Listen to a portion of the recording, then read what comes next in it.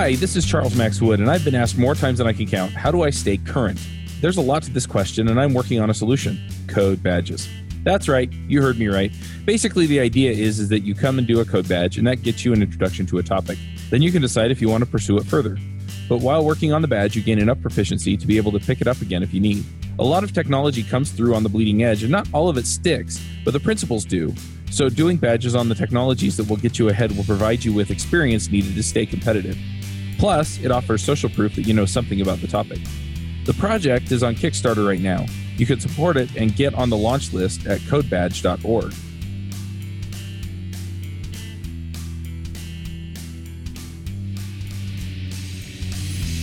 Hey everybody, and welcome to another episode of My Ruby Story. This week we're talking to Eric Dietrich. Eric, do you want to say hi? Hello. So we had you on episode 296 of the Ruby Rogues podcast, and we talked about the future of work in web development. And it seems like a lot of the stuff that I see from you is kind of along those lines, right? It's the big ideas, where's the industry going, how do we do this better, all that kind of stuff. I generally don't see posts from you on, here's how you build another authentication system in whatever language. Yeah, that's absolutely fair. Early in my blogging days, I did write some posts like that, and it came from a background where I was a polyglot software developer, so you might have found some in Java or C# or what have you. But over the course of time, I moved into management roles and then left the corporate world to do IT management consulting. So that sort of naturally skewed the type of posts I was going to write to be more big picture focused and less in kind of the how-to realm. That makes sense. So if I asked you to introduce yourself then, how would you describe yourself to people? Well, these days, I guess, so I kind of made a transition from a few years ago. I would have said I'm a consultant. These days, I would call myself a business owner. After leaving the IT management consulting life, I've started a couple of businesses that I am a partner in simultaneously. One is content marketing for companies that market to software developers, which is kind of a long way of saying that I have an agency that writes blog posts for tech companies. And then another one is a very specialized code base assessment practice that grew out of my IT management consulting. So that's a lot of information. So the elevator pitch typically is I'm a business owner. Nice. I like it. So this interview is sort of to capture your story though, and walk people through how you got to where you're at. And also just to kind of give people an idea of who we are getting on the shows to talk about this stuff. So let's go back to the beginning of your career, or even further back for some people. How did you get into programming? That sort of happened in fits and starts throughout my childhood. I think the earliest, and this is pretty early, was in the 80s. My dad brought home IBM PC Junior when most people didn't have anything like that. And we would work together and make little games. I mean, in actuality, what was happening since I was about 7 was he would make the games and, I would point at the screen. But that introduced me to the concept probably before it happened for a lot of people. And then in my educational background growing up, there wasn't really any kind of computer science type courses in school. So I do remember kind of banging away at my programmable TI calculators and such. And so I had this interest in computers growing up and until I went to college. And that triggered me to, even though I didn't have any, I guess, formal or particularly robust programming background, to apply to computer science. So I got introduced to programming truly in a university computer science program. That makes sense. So were you always interested in computer science then? Is that why you went into computer science in college, or did you kind of stumble into that? I would say, because I had to apply to the computer science program at my school, I knew I wanted to do that. I think it wasn't so much specifically programming. I was interested in technology. Right. I read lots of sci-fi books in high school. So topics like AI and robotics were fascinating. Mm-hmm. And I knew that I wanted to, do something cutting edge. That makes sense. So once you graduated from college, I mean, where did you wind up? In a really unfortunate place, because I graduated from college in 2001. I actually graduated in the winter. And so I graduated early, and I said, I'm going to take what would have been my last semester and travel around the country because right. at the time, recruiters and people would show up to my college and just beg computer science students to come work for them because, for anyone not putting that timeline together immediately, that was the dot-com bubble. Then when I started applying to jobs, that was when the bubble had burst. So everybody the year above me in my college got laid off from their programming positions. Nobody could get jobs. So I wound up taking kind of odd jobs. I worked in retail at a Radio Shack for about a year. And then finally the market started to shake loose. And mercifully I landed. It was actually technically a software quality assurance position. So it was like I think they viewed it as like a trial for me as a programmer, but aced the trial, wound up with a software engineer title, and then that was the beginning of a lot of years of various programming positions. Yeah, that makes sense. When I graduated, I wound up doing tech support and then moved into QA.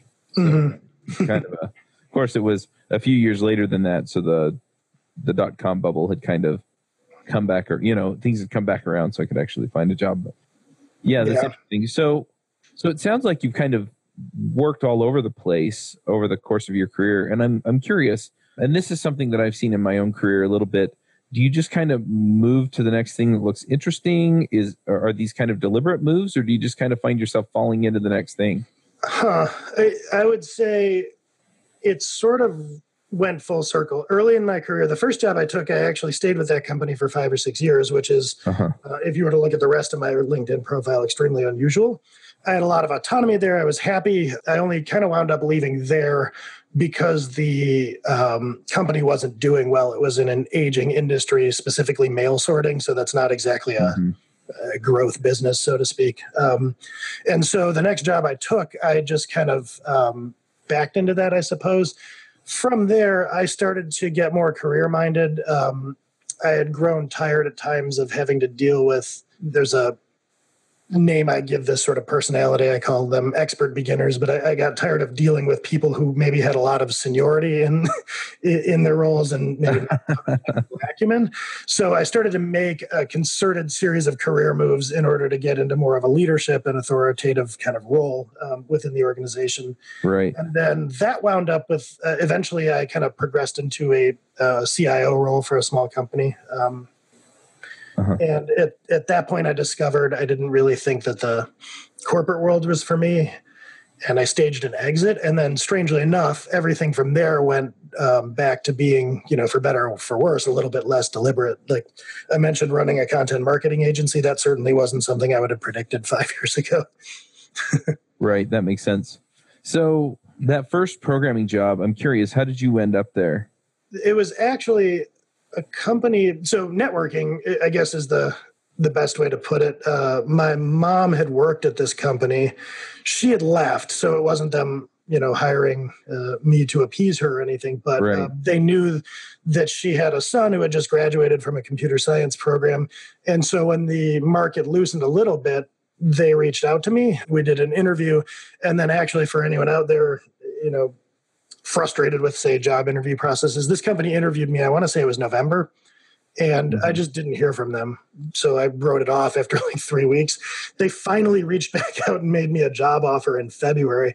And kind of similar to what you had mentioned, I had taken a job doing something that was like tech support. I had been there all of a week. And what they were offering was, programming. I mean, the role was called software quality assurance, but I was programming the outset. So I jumped, made the recruiter who placed me in that tech support role extremely unhappy. Yeah, well, I'll just bite my tongue. The recruiters should probably be used to at least some of that. Is kind of the Well, I will say this about the guy. So when I did that, I think he knew that I was entry level, and he read me this whole riot act about how I was ruining my career and blah blah blah. And then without even being phased, I don't know, 4 months later, he started just reach out to me very friendly, hey, are you interested in looking for new roles? So I think it was a lot of sound and fury to try to get me not to take the job. Yeah, makes sense. So you've kind of done a lot of things throughout your career. I'm curious if you could just explain a little bit about sort of the progression that you've made to get to where you are. Because I know that typically I'm asking people like, how did you get into Ruby and what have you done in Ruby? And I know that's not your primary focus of your background. So I'd like to just, take people on a little bit of a tour as far as I know that typically at this point in the interview for my Ruby story, I'm asking people about their Ruby background. And I know that's not your primary focus. So I'm curious instead if we could just talk a little bit about how you got into some of the consulting and marketing roles that you've kind of filled these days. Sure. Let me kind of do a brief, whistle-stop tour of my career. It'll probably, in retrospect, sound more intentional than it actually was at the time. But you can think of the first 10 years of my career, 10-ish years, as being pretty standard for what a corporate software engineer might do.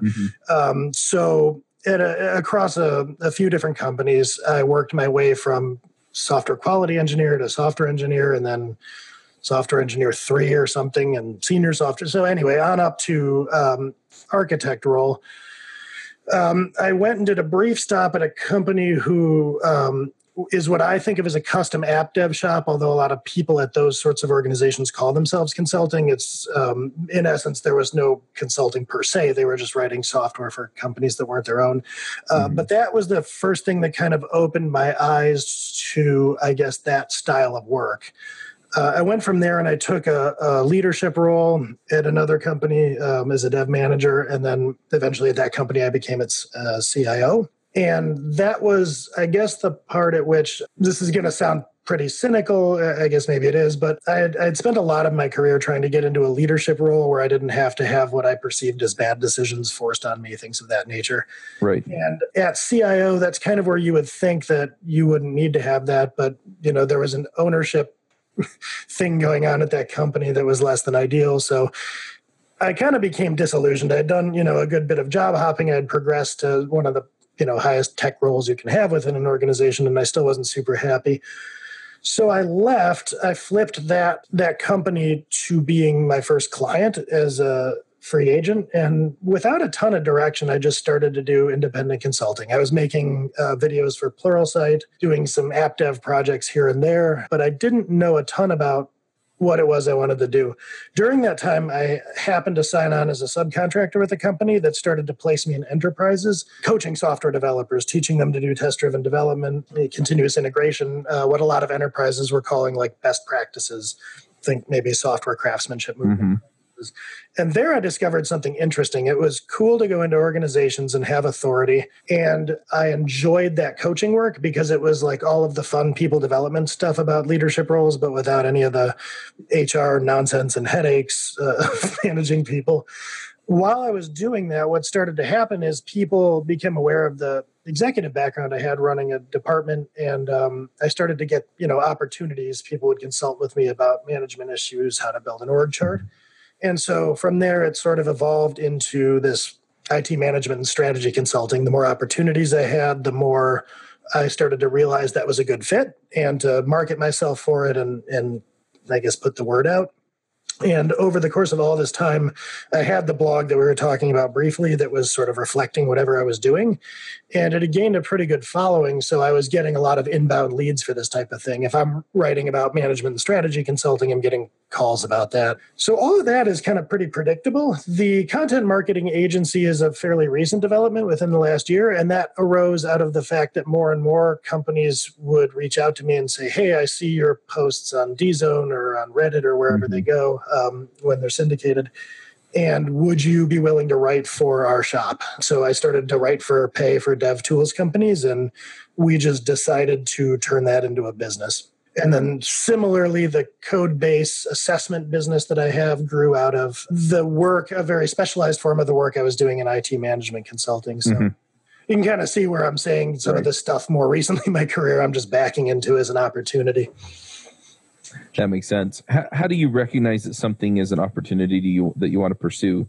Because in my experience, there are opportunities that are extremely lucrative, and there are also opportunities that I really want to pursue, and those aren't always the same things. Let's see. So I think I would, if I were going to capture the general approach I have to that, it's kind of a lean, fail fast sort of thing. So when I thought maybe I would go from just blogging for some, beer money to actually making a business of it, the first thing I did was partner with my wife who does editing and graphic design. So that's a fit. And then we basically interviewed our clients and had conversations that were more or less along the lines of, if we made this more of a full service offering, would you pay 2.5 times as much? Because that's what we're about to do. Had that not worked, I think I would have known that, this probably isn't a growth business, but it did work. So we felt pretty good there that was an opportunity. Maybe more tactically, especially with the blogging, but also with some of the IT management consulting stuff. If you've got an hourly rate or whatever the case may be, and you quote someone, I'll help you for this dollar amount or this hourly amount. If they kind of come back immediately with yes, that's a strong sign that you're probably undervaluing, and there's probably a strong demand for it. Right. That makes sense. So what are the things that you've done then that you're most proud of? I would say the blog as a whole probably, which is deadtech.com, because it's been so core to all of the opportunities I've had beyond the corporate world. Without that, not that it would be a bad life, but I'd probably be a CIO now for maybe a slightly larger company. It's a role a lot of people might aspire to. It wouldn't have been the greatest fit for me. Now I have a location-independent life where I run digital businesses, and I absolutely love it. So I guess I'm proud of DeadTech because it resonates with a lot of people, and because it's presented such good opportunities for me. And then the last time I was on the book that I was talking about, Developer Hegemony, I'm pretty proud of that because I've gotten some of the highest compliments on that book that I would give someone else, which is people write to me and say, I bought a copy of this and then I had a friend that I really thought needed to read it. So I just gave it away and I bought another copy. And so I'm buying copies to give to people because I think, I think of, like, for instance, the 4-Hour Workweek that way, which is, been a very influential book on me. I've given that book to people. So getting a compliment like that from someone is, sort of flattering, humbling, and something I'm proud of. Awesome. Yeah, I definitely get that. It's the same kind of thing with the podcast, except they don't have to buy another copy. Right? They just go listen to this one, and it's the same kind of thing, because it influences people, it makes a difference. Yeah. So if people want to get that book, where do they find it? The easiest, and we could throw a link in the show notes, but it's my site, deadtech.com/book. Try to create a nice, easy. Oh, that's easy. Yeah. And so from there, it'll take you to Amazon. It's also available on LeanPub because sometimes people want it in other formats and not through Amazon. Very cool. What are you working on now? I am putting most of my effort into this content marketing agency at the moment. It's called Hit Subscribe. The goal there is to kind of build that into a steady state. We're doing some hiring. And once I do that, it'll give me a little more time to focus on my code-based assessment practice, which is a pretty fun thing, at least for me. There's a lot of deep, theory about object-oriented code. And basically what the assessment practice grew out of was I would be talking in enterprises to a CIO or somebody at the director level or what have you, and they would say, we've got this application. We've spent a lot of money on it. It's not getting to market quickly enough. It's got problems, et cetera. What do you think we should do? Should we retire it? Should we evolve it, blow it up and start over? I get asked questions like that, and consultants do a lot. And I think in the app dev space, what a lot of consultants will do is just kind of go in and take a look at the code and offer what's called an expert opinion. And I started to take almost a Freakonomics approach to this and say, well, I can use static analyzers to actually pull a bunch of data about this code base and make a more concrete recommendation. Like, for instance, if you have, and this is an actual example, the client had a desktop application that they wanted to evolve to be a web application. And the question was kind of, can we do that, or would it make more sense to start over? So I threw some data in there, in essence, like how many of the different classes and methods percentage-wise of this code base take a direct dependency on the desktop technologies. And for that client, it was something like 80 to 90%. So that gives you a strong recommendation to say, look, you could evolve this, but you're better off starting over because, you're going to basically rewrite it anyway. And so we're taking that, I have a partner, we're taking that ability to kind of gather data about code bases, and we're looking to bring it to the mergers and acquisition space. So if a bank is acquiring another bank and the acquired bank has a bunch of custom software, what is that software like and how much of a risk is that for the acquiring party? Mm-hmm.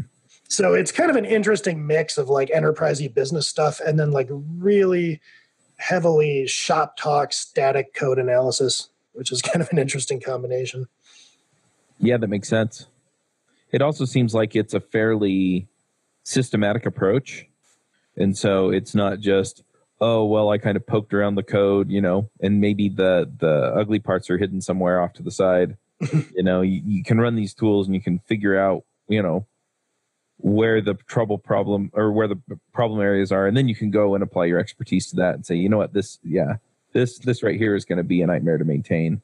Yeah, actually, absolutely. Because if you're talking about some of the code bases sized up or, 5-10 million lines. Yeah. And what people do with expert opinions is almost randomly go in and look at code. Nobody's going to be able to do that. So you're exactly right. Using the tools as kind of to send some like tracer bullets, if you will, like where should I actually go and look for a more in-depth take on things. Yep, absolutely. Well, that's really cool. Is there anything else that we should talk about that you want to bring up? I know that you're a panelist on the Freelancer Show, which is also on this network, so people can go check that out. I think it's devchat.tv/freelancers. And if it's not, I will make it so that goes to the right place. But yeah. We were on episode 300 together, so that was fun. Yeah, that's it seemed like maybe a good fit with all the independent consulting I'd been doing over the years and then running these businesses.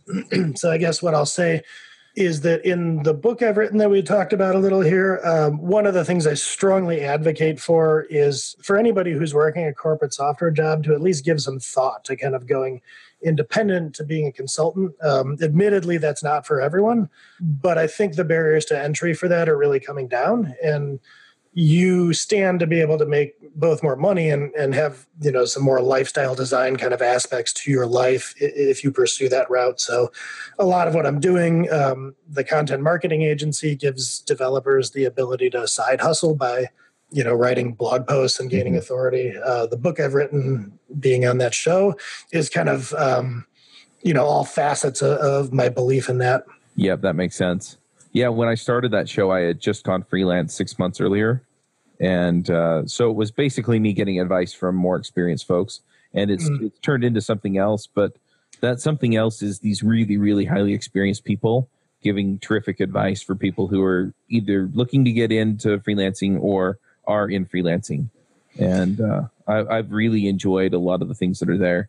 And just to pile on the other point that you're making, when I went freelance, it was funny. My wife was freaking out. She just, it's like, how are we going to? And I'm like, look, if we can't make the mortgage, I will go get a job. Okay. And, we had a pile of money because I got a severance and I had just gotten a bonus at the job that laid me off. So anyway, check that against even a year later. I was so much happier on my own that we had a little bit of a slowdown, I think a year or two after I went freelance. And I looked at my wife and I said, I told you I'd go get a job if it looked like we were going to have any trouble getting our mortgage. And she looked at me and said, don't you dare. even though, right, we're looking at, I don't know if we're going to make the mortgage next month. It was don't you dare, because I was so much happier. And that's what she cared about. So it's not for everybody, but it's definitely something that I think people write off in cases where they would be much happier. Yeah, absolutely. I mean, there is that kind of like Wile E. Coyote, out off the cliff moment you have. I think probably everybody that goes off on their own does, but it seems like through a lot of people I talk to, I mean, I guess it could just be survivorship bias, but I think a disproportionate number of people kind of survive that feeling and it goes, maybe better than they expected. And then there's the, like you're saying, just the change in lifestyle that adds to your happiness, gives you a lot more.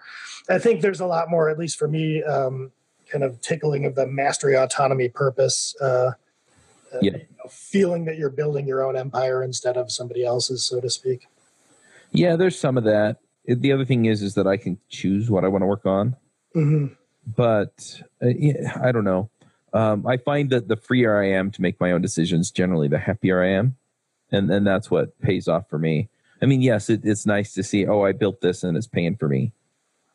But, for me, it's mostly just the freedom that I get from it. So, and I kind of had to learn that by doing it.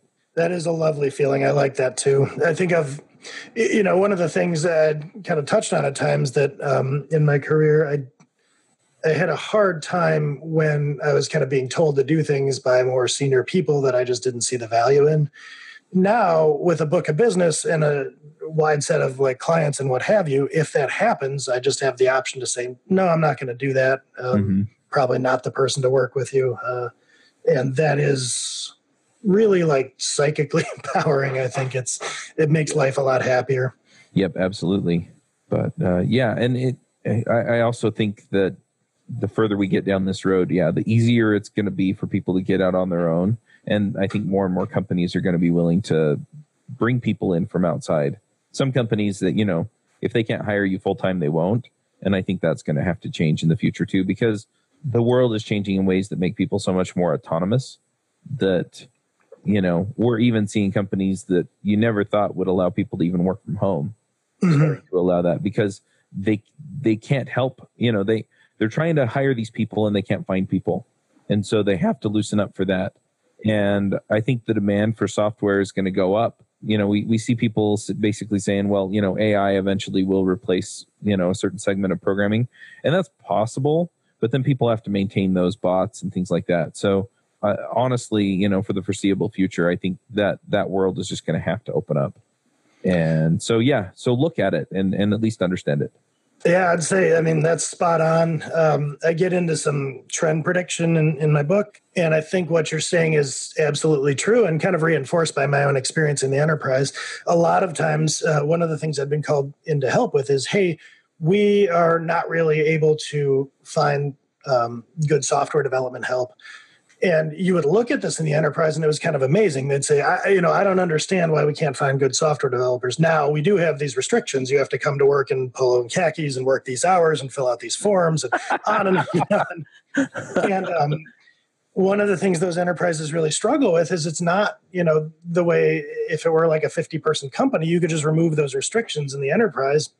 If you have software developers, making X $1,000 a year, to change their salary, you have to change the salary of 8 layers of management above them. So those managers are all making more. They get kind of stuck. And so going to people working in the gig economy winds up often being a pretty logical play for those enterprises because they don't lack for money. They just have all sorts of rules. So they can turn around and, maybe they'd only have a budget for $65K a year or something for a decently seasoned software developer. But as a contractor, they could pay that same person twice as much because it's coming from a different pool of money. So absolutely, I think there's a lot of that now and more of it coming. Yep, absolutely. So I guess one other question I have for you then, with all of the experience that you have and all the people that you've talked to, for people who are coming into the software industry as a whole, either through boot camps or they're graduating with CS degrees or they're out there being self-taught with something like Free Code Camp, what do you advise those people, looking forward to where the industry is going? What should they be doing to A, in the short term, get a job, and B, be prepared for where the industry is going to head long term? So at the entry level, it can be tough to get jobs. And that's, in my experience, not kind of a hallmark usually of competent programmers after the entry level. To get a job in the entry level, one of the things I'd advocate for, I guess, is kind of hustling. Like if you're struggling with that, start contributing to an open source project or maybe start a blog and write about code. Just get some kind of social proof out there in the world that maybe differentiates you a little bit from everybody else. Companies are really looking to see, do I have the faintest indication that you're going to be able to do this? If you've got a little app you've built or something that you can show them, that's going to be a strong signal. The piece of advice that I'd offer for software developers, who have, say, bridged that gap and are starting to work is, and I say this from a place of having made this mistake myself, and it's really tempting, but I wouldn't get overly infatuated with the technologies that you're working with. So there can be a temptation to say, well, I really want to get into this new functional programming language or this new stack or whatever. Keep in mind that those are going to be the tools with which you solve problems. They're not ends to themselves. Your career will be a lot better if you start to kind of position yourself as an expert in a way that is perceivable outside the software development team. So if, project managers and IT leadership and other people can perceive that you have a differentiator in your back pocket, some way that you're standing out from your peers and not just by being, quote, better than them, your career will probably advance a lot more quickly. Yep, I completely agree. I'm getting ready to publish a course and a book on this. That just those ideas are definitely things that I push people toward. And generally, so people who are coming in that haven't gotten their first job, it's all about hustle. And I give them specific strategies to go and just get out there and get noticed and meet the right people and build the relationships. And then for people who are in, it's look, you know what? They probably get dozens and dozens of applications if you're going to move jobs or want to move up. They can find people who can write code. It's all the other stuff, where you can actually contribute to the bottom line of the company that makes the difference. So if you can make them more efficient, you can automate stuff. Yeah, absolutely. Anyway, well, before we wrap up, do you want to just let us know where we can find you online? Sure. I'd say the easiest jumping off point for everything that I'm doing is the site I've had for years and years, which is deadtech.com. It is not quite spelled like it sounds. It's DAED, then tech. So deadtech.com or DadeTech, some people might say. Very cool. And I'm assuming you're on Twitter and stuff as well, right? Yep. That's also easy because it's at DeadTech. But on my site, I have a little about me at the top with all my social media and stuff. Sounds good. That's an easy way to find it. All right. Well, let's go ahead and move into picks. Do you have some things you want to shout out about? Is your job search stuck?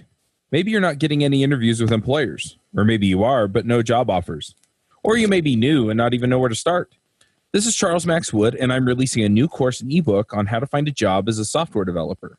The course walks you through the process of finding the types of companies you want to work for, getting their attention, and putting your best foot forward as the candidate they want. I've coached dozens of developers in looking for jobs and have been able to help several people find jobs within 2 weeks to 2 months. So whether you're new to development, can't find a great job that fits what you want, or are looking for remote work from an area without a strong tech community, I can help.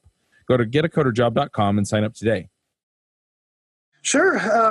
I guess in the vein of what I'm talking about here today, I mentioned it in passing, but I'll go ahead and pick the 4-hour work week, especially maybe for those earlier on in their corporate careers. There is a lot in that book. It was one of the more influential things I've ever read.